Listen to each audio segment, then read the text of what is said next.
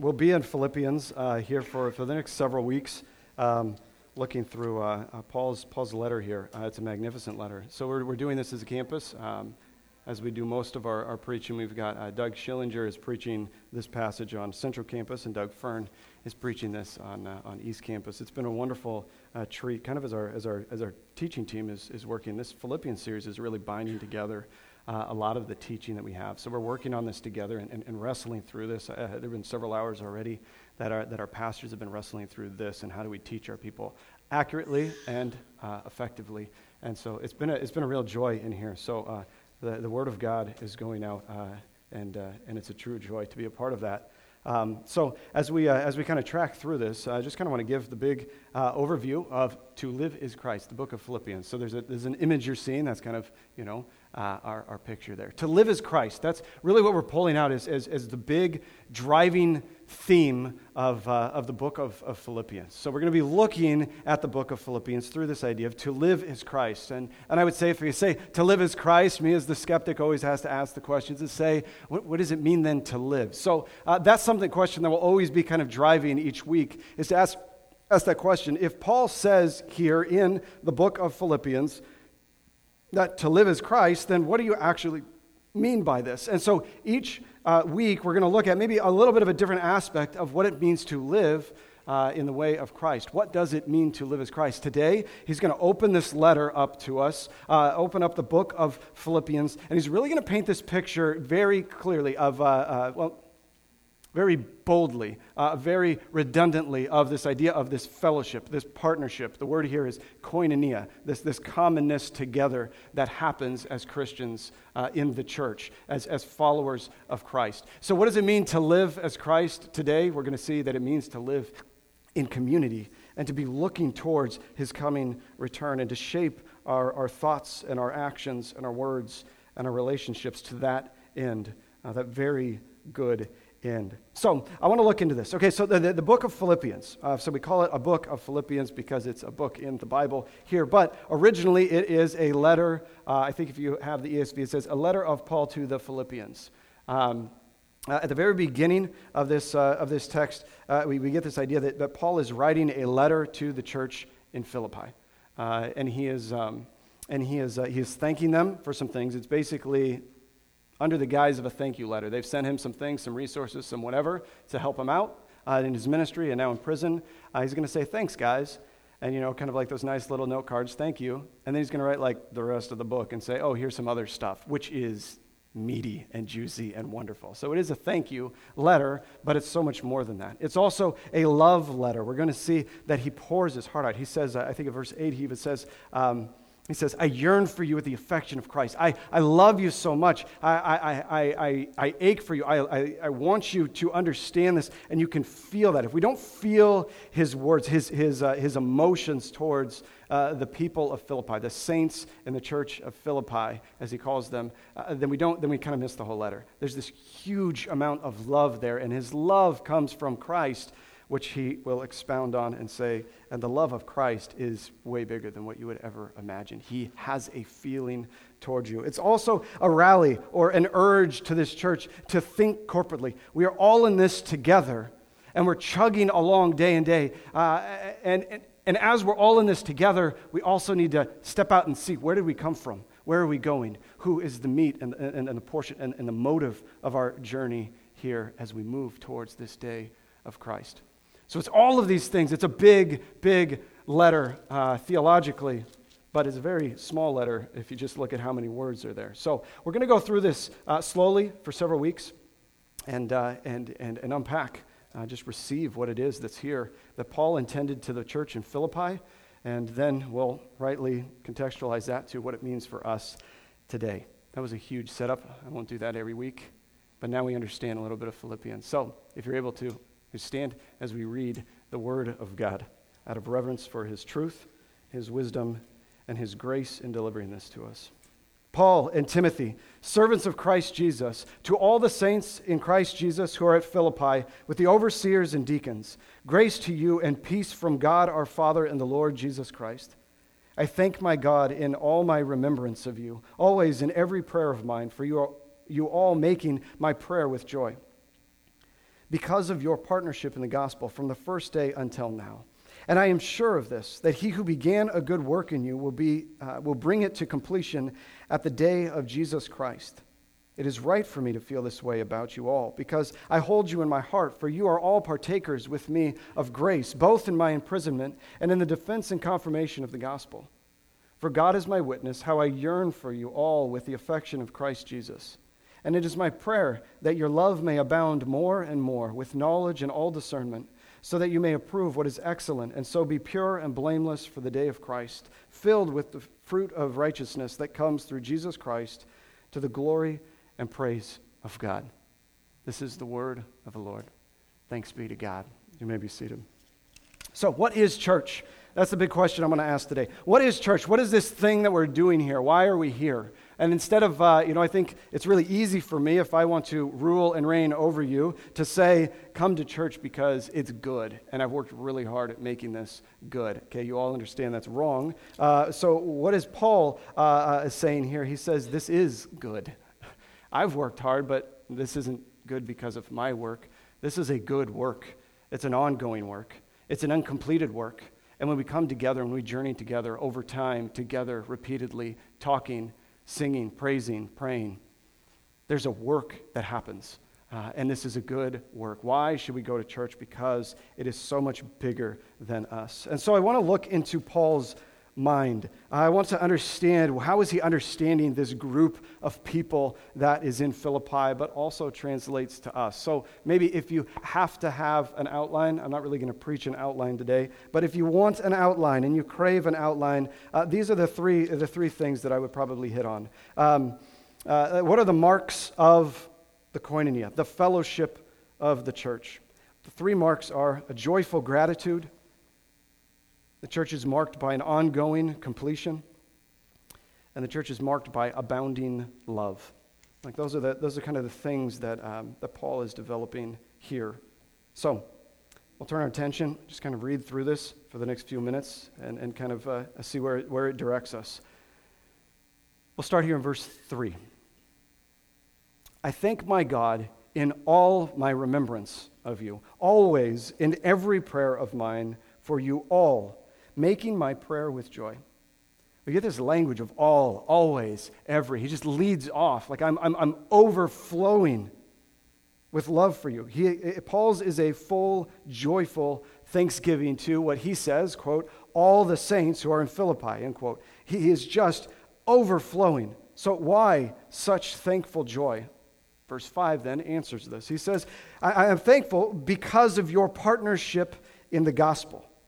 This idea of partnership is a big theme throughout the New Testament, especially in the book of Philippians. And so today I'm going to make a very big deal of it, but we're going to need to remember this big deal of the partnership, of the fellowship that's there, and we're going to carry this with us throughout the book of Philippians. So what is this fellowship?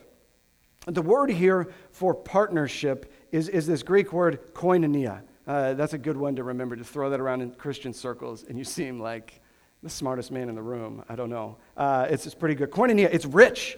It's wonderful. It's fantastic. He says it's a partnership, a koinonia, which means fellowship, oftentimes translated to fellowship.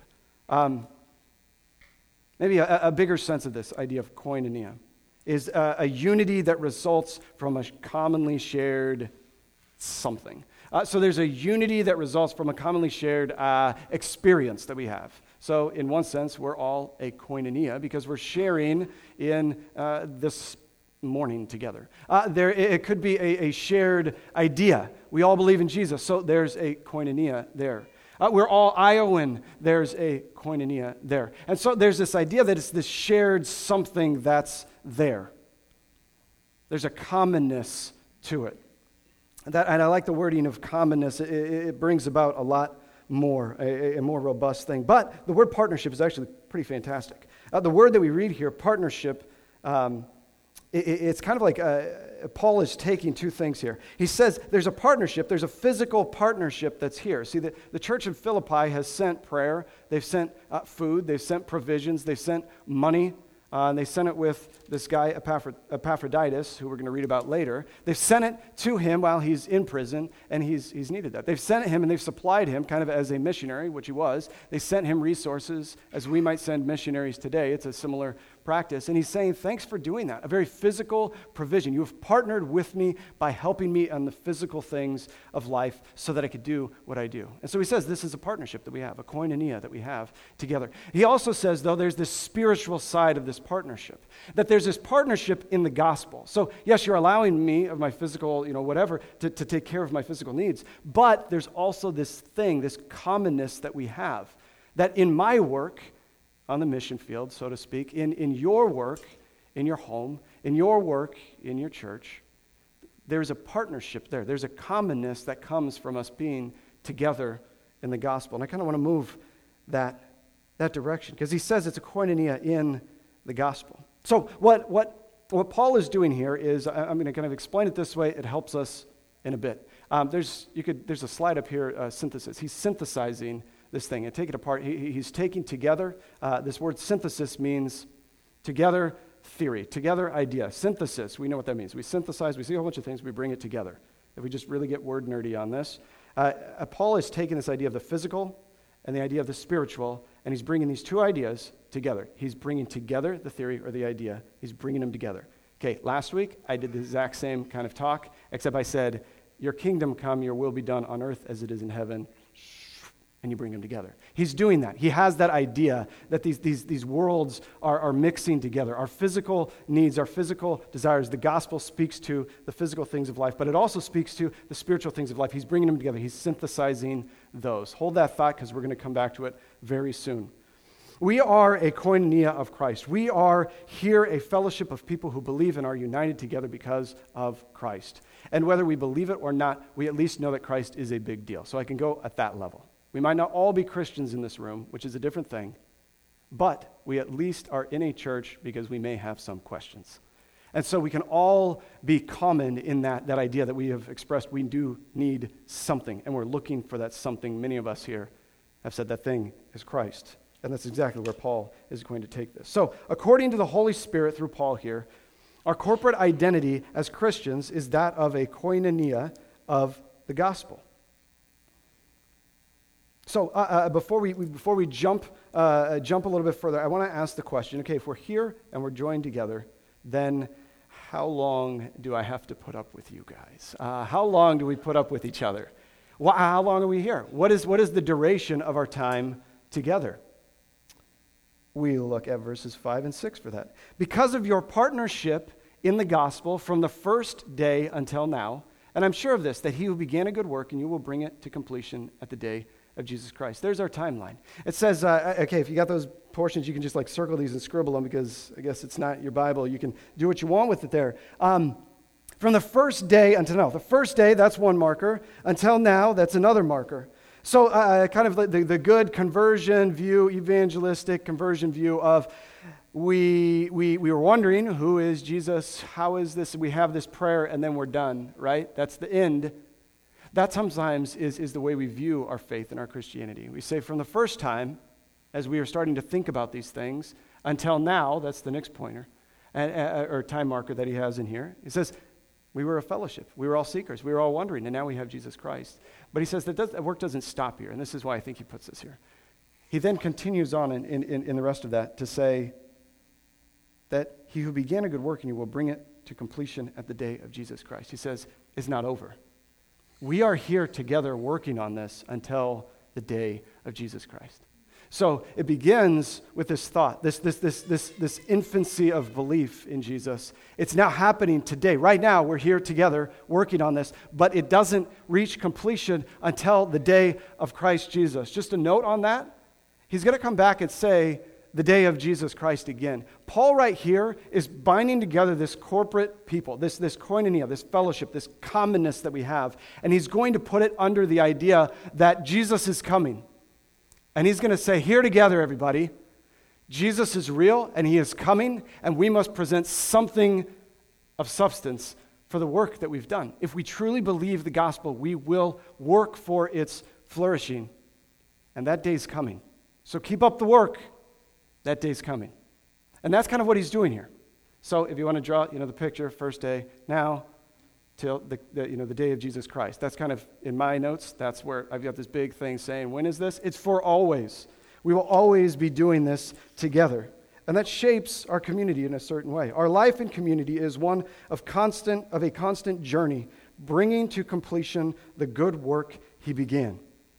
And this is something to be joyfully thankful for. So our koinonia, our fellowship, our commonness is one of joyful gratitude. We can be bound together in a joyful gratitude that he has called us together through the gospel, and he has gifted us, and he has put us on a task and a journey that is for all time.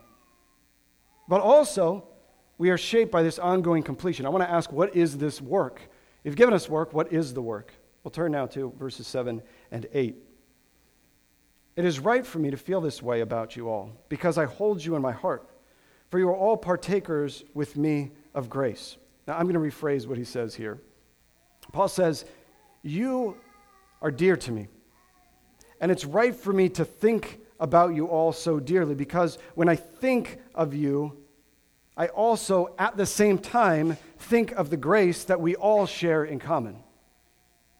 When I think of you, I also, at the same time, think of the grace that we all share in common. So as to say, I'm not simply viewing you as part of our group because of how attractive you make the group, or what you can bring to advance the purposes of the group. He's not saying that. He says, that's not how we do church. That's not our group. That's not how this works. He says, I think of you dearly, for you are all partakers of me with grace. He says, for me to understand that we are a commonly bound group of people that are together doing something because of the gospel, it's for me to understand that you need grace. But we are common in that I first understand that I need grace. That we understand that in our fellowship, we are first sinners in need of a Savior, and that I am the worst of those sinners. And so when we come together, we confess our sins. And that's not something like, I really hope the guy down the row says this meaningfully this week. It's me. I need to be held accountable. I need to be in relation with God in a way that he knows that I understand I am a sinner. And then, and only then, can I go out into the corporate body, the koinonia, the fellowship, and celebrate joyfully that my other brothers and sisters, they've got sin too. And rather than being a church who judges, and a church who condemns, and a church who is legalistic and has all these rules, we can be a church that actually helps. And I don't feel like this is something that is just like, because churchiness is great. How great would our world be? How big of a movement would the church be if we actually invested in the lives of people in this way? That we said, hey, come here together. Sinners, welcome. We are all here in common. God saves sinners. So what he does here is he says we all need grace. We are joined together because we are a koinonia. We are a fellowship in the gospel. Those are literally his words. And he says, and we are also partakers of grace together. Now here's a funny thing here. You can put that slide up now. Paul has a habit with inventing words to help him get his point across. He invents a whole bunch of different words. Usually he adds this together prefix to it to really emphasize this corporate identity. We're doing something together in the flesh, in our daily lives, and in our worship. And he says, the wording here in verse 8, it's literally, for you are all sun koinonia. You are all togetherness. You are all a part of this thing. We are partaking togetherly of this thing, and we are all taking together of the grace. Isn't that so true of the gospel? God saves sinners.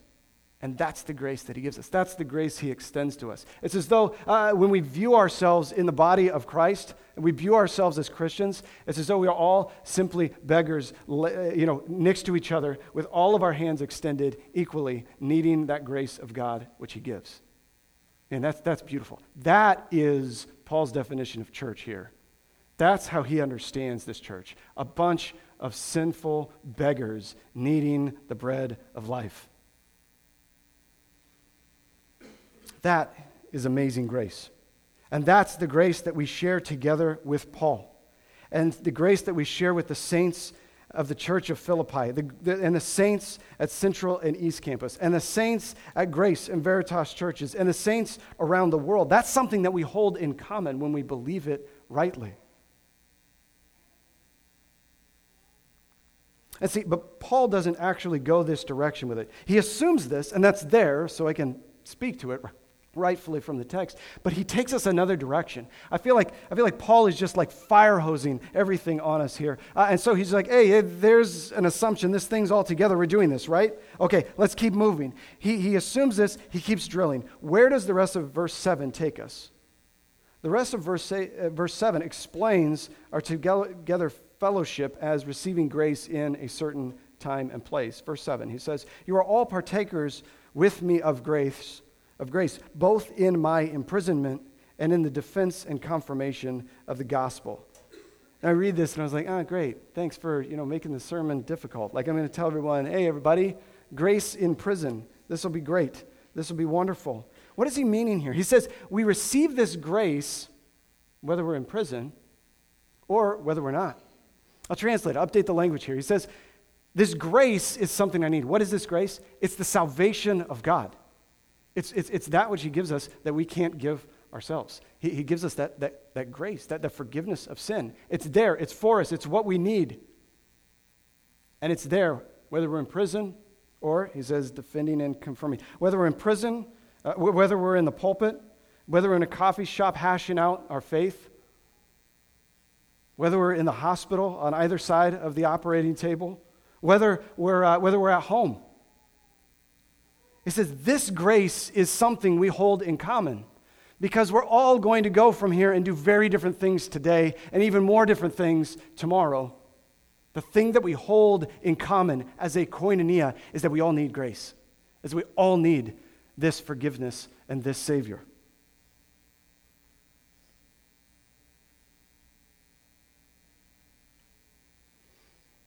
So, to summarize, this koinonia in the gospel is an ongoing work of completion made possible in any season of life through the grace of God. So, if we are in partnership of joyful gratitude in the gospel, if we are partakers of God's grace in the ongoing completion of the good work He started into us, then how do we proceed together? We know what we are, or this fellowship, this commonness in the gospel. We know what we should be doing here, or what we need, I guess, is that we need Christ, we need His grace, and we need to do that. We need to receive that together. But what do we do? Here's where we'll really kind of take off and push us a direction in our daily lives. Verses 10 and 11. You can get your scripture portion here. And a writing utensil. We're going to mark this thing up. I'm going to read these verses and give you a couple clues to just kind of some helpful hints on how to study it. Basically, I'm going to show you the work, and then I'll preach the beauty. And it is my prayer that, circle the word that, your love may abound more and more with knowledge and all discernment. Now, underline the word knowledge and the word discernment, so that, circle the word so that, or the word so that, you may approve what is excellent, and so, circle those, or circle so that you be pure and blameless for the day of Christ, filled with the fruit of righteousness that comes through Jesus Christ. You can underline the words pure, blameless, and filled. Okay, you can go to the next slide there, your answer sheet there. It is my prayer that your love may abound with knowledge, discernment, so that you may approve what is excellent. So be pure, blameless, and filled. Yeah. So, okay, here's kind of the key. This is why I had to do it that way. Everything that you have circled, or everything that is in that square, because I couldn't get the computer to circle, it gives you the purpose. It answers the question, why? So we just follow this. This is one of the ways that we understand what Paul is saying to us. Why pray? He says, it is my prayer that, so why pray? The answer is that your love may abound. So then, like a good 3-year-old kid, we keep asking why. Why should our love abound? And it follows that you may approve what is excellent. Why do we need to approve what is excellent? It says so that you're pure and blameless and filled. That when for the day of Christ. So that gives us kind of the trajectory. What are we doing here? Paul is praying that we are people that move, that we are people that do something. But we'll jump into this. It says, my prayer that you love may abound more and more. So Paul is praying here for a crescendo of love until the day of Christ. That your love may abound more and more. But he's not simply an ushy-gushy, tolerant of all things kind of love. Now, here's where what you underlined are nouns and adjectives, and I'm going to ask some help from them. Their love may abound more and more in what? How is it characterized? With knowledge and all discernment. So as a koinonia, we share something in common, that we all need to be growing in our love. And how do we grow in our love? Because we just love everyone without any questions, with any way. If anyone comes, we love them for whatever it is. That's not the gospel. That's some different kind of love. He says you need to have knowledge. You need to have discernment. You need to understand what is the truth. You need to be in the Bible to understand. If we say, your kingdom come, your will be done on earth as it is in heaven, we need to know what the kingdom is, and the Bible tells us what the kingdom is. Our mind needs to know what the kingdom is. Our mind needs to know who the king is. And all of that, leveraging of our knowledge of Scripture, of God, of Jesus, of the Spirit, of the church, all of that serves the purpose of growing our love, that we might discern. So, then we keep reading on here. It says, so that you may approve what is excellent.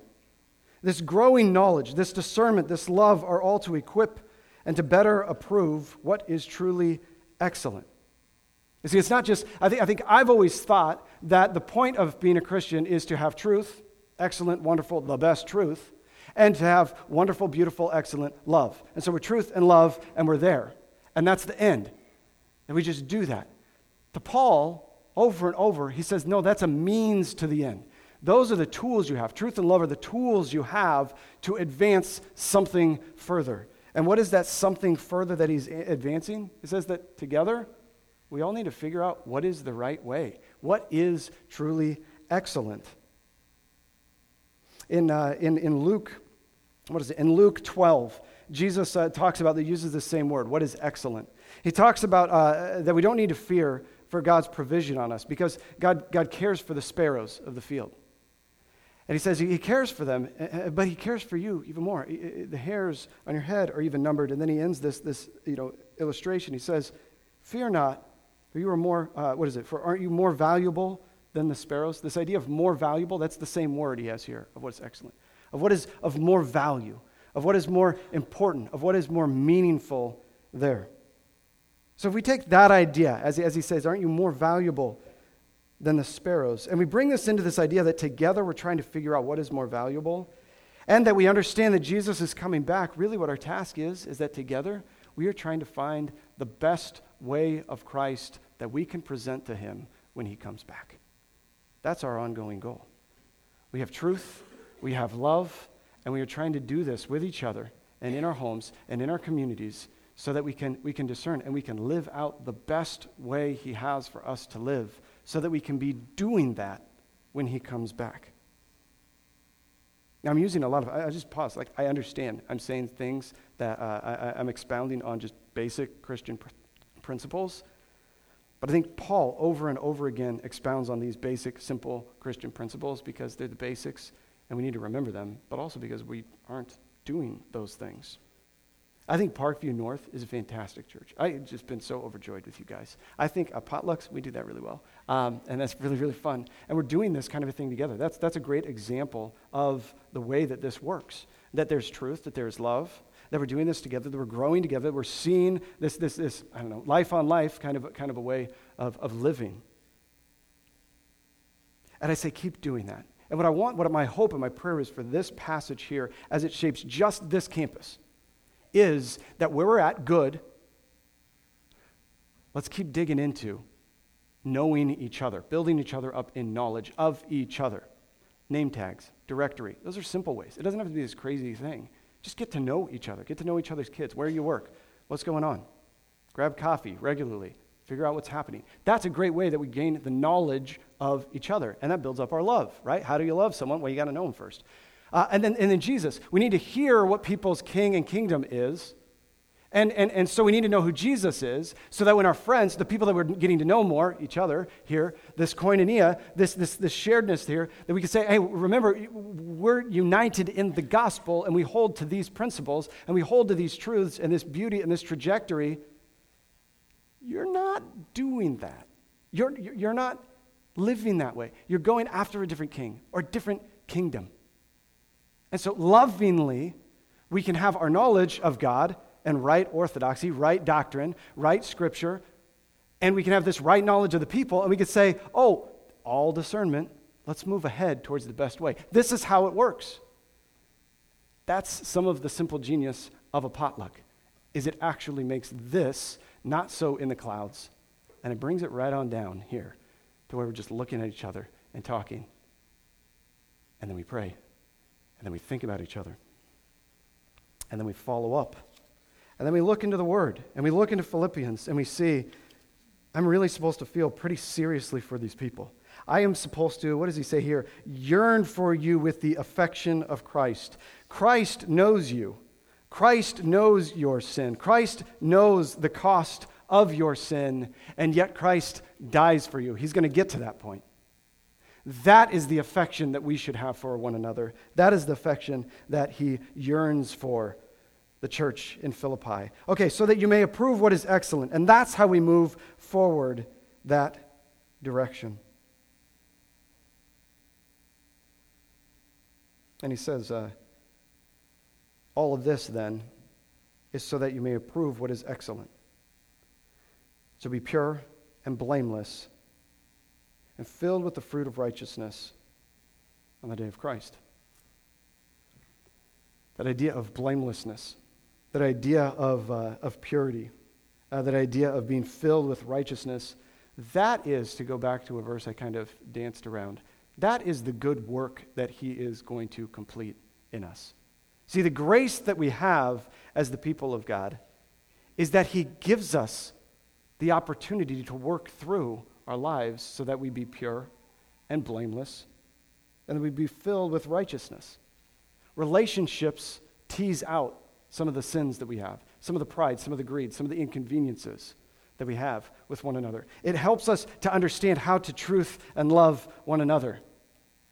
It helps us, relationships, the koinonia, the fellowship that's here, the grace of that is that it's our laboratory to experiment, to understand, and informs us in a way that helps us move towards this. But it's not simply a social group.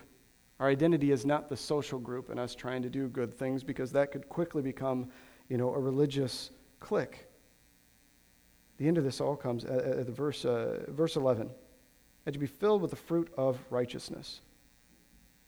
That righteousness is not simply the end goal, but that there's fruit from it. That we understand that we are sinners, we need forgiveness. And it is not our righteousness, but Christ's righteousness that makes us righteous. It gives that to us. But that's not the end. It's until the day of Christ. There's fruit from this righteousness. That is our ongoing toil, to cultivate and produce the good fruit that comes there. Things like love, things like truth, things like hope and patience, things like gentleness and self-control. You see, if I'm honest, I kind of charted out, as I was thinking through this, I was like, what does this mean for me? I got to preach to myself too. I said there's so many times that I have too much bad heart is really what I wrote down. Those are literally the words, too much bad heart. Anger, jealousy, pride, fear. Idolatry, which is like a misdirected first love, or lust, which is a different version of that. I said sometimes I'm just too much in my heart, too much in my emotions. I'm tired. I'm upset. I'm inconvenienced, or whatever it is. And so I have too much of that show up to the point that it is a sin. And that is in that cycle of sin. Maybe you're here. You can just kind of rail on it in your car, on your drive, in the shower, whatever it is. That space where you just kind of have no one telling you, "Whoa, easy." And you just keep going. Those things, sometimes we credit it to addiction. I think sin itself isn't addictive.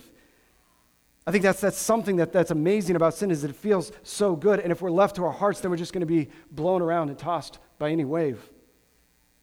But it's that moment when our mind kicks in and says, wait, this is not the gospel. This is not what I should be doing for my people, for my fellow brothers and sisters. I need to kick that. I need to bring that back in. Our minds are able to diagnose a sick heart by stacking it up to the Word and saying, this is not good. And then our minds are able to help us give that to Christ so that we are transformed from an angry, jealous, prideful, fearful stance to God, to others, and to our community, to now a yearning with the affection of Christ. We will never be able to have that true love for one another at the deeper level if it's just an in and out, if it's just a hello, if it's just a I'll pray for you but never actually pray for you. We need to pray for our hearts to yearn for a thankfulness for our brothers and sisters here in this room. We need to have a praise that God created the people in this room. We need to have a humility to go past all the inconveniences and whatever the schedules may be, or whatever today's tasks or whatever happened yesterday. We need to let that go and be humble and be there with each other. Again, Parkview North does this better than most churches I've ever been in. You guys are phenomenal at this. But I love this because the scripture tells me, hey, where we're at right now, do it more. Because we're not perfect, and we need to do it more. So this is some of this idea of the koinonia that's here. I love what Paul has to say. And he's going to get pretty crazy. He's kind of like, I liken him to a guy who's at the end of his life. He's preached this whole time, I believe in the gospel. I believe in the gospel. Jesus is real. He loves you, and he wants you to live this out in your life. And he's almost like he's at the end of his life. He's in jail. He knows he's about to die here. And he's looking around this corner, and he says, wait a second, guys. He's looking back at us. He's looking back at Philippi. And he says, wait a second, guys. The thing I've been telling you about is real. It's real. I'm seeing it. I see glimpses of this. And what it says is, it says we're all together. And we're just going to be together. And that is one of God's graces for us. Not get together because we're in Rome and it persecutes us, because liberal Iowa City hates Christians and loves literature, but not this literature. No, he says, no, we're all together because God loves us and he put us together. So be together. And then he looks around and he says, also God loves you. And he looks around and he says, and I see that we're supposed to imitate him. And he's going to get cocky to the level of imitate me. And he's going to put up some guys and say, imitate them. And how do you imitate people if you're not with them? He says, there's some saints here. They see some things. They went before us. I was there. I killed Stephen. And now I'm in that spot. That guy got it. Maybe we should start talking to people in different generations.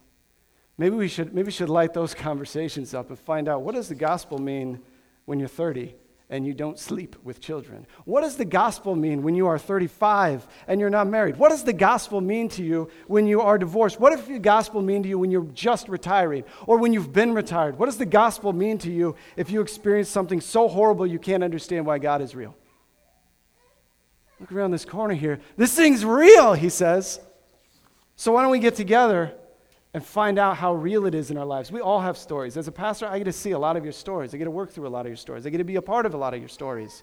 You have stories to share, and there are ones that can, last line here in our text, that can raise us all to the glory and praise of God. So, as we start the book of Philippians, I think the pastoral urge that I would have for us is, let's get together. Let's talk about this.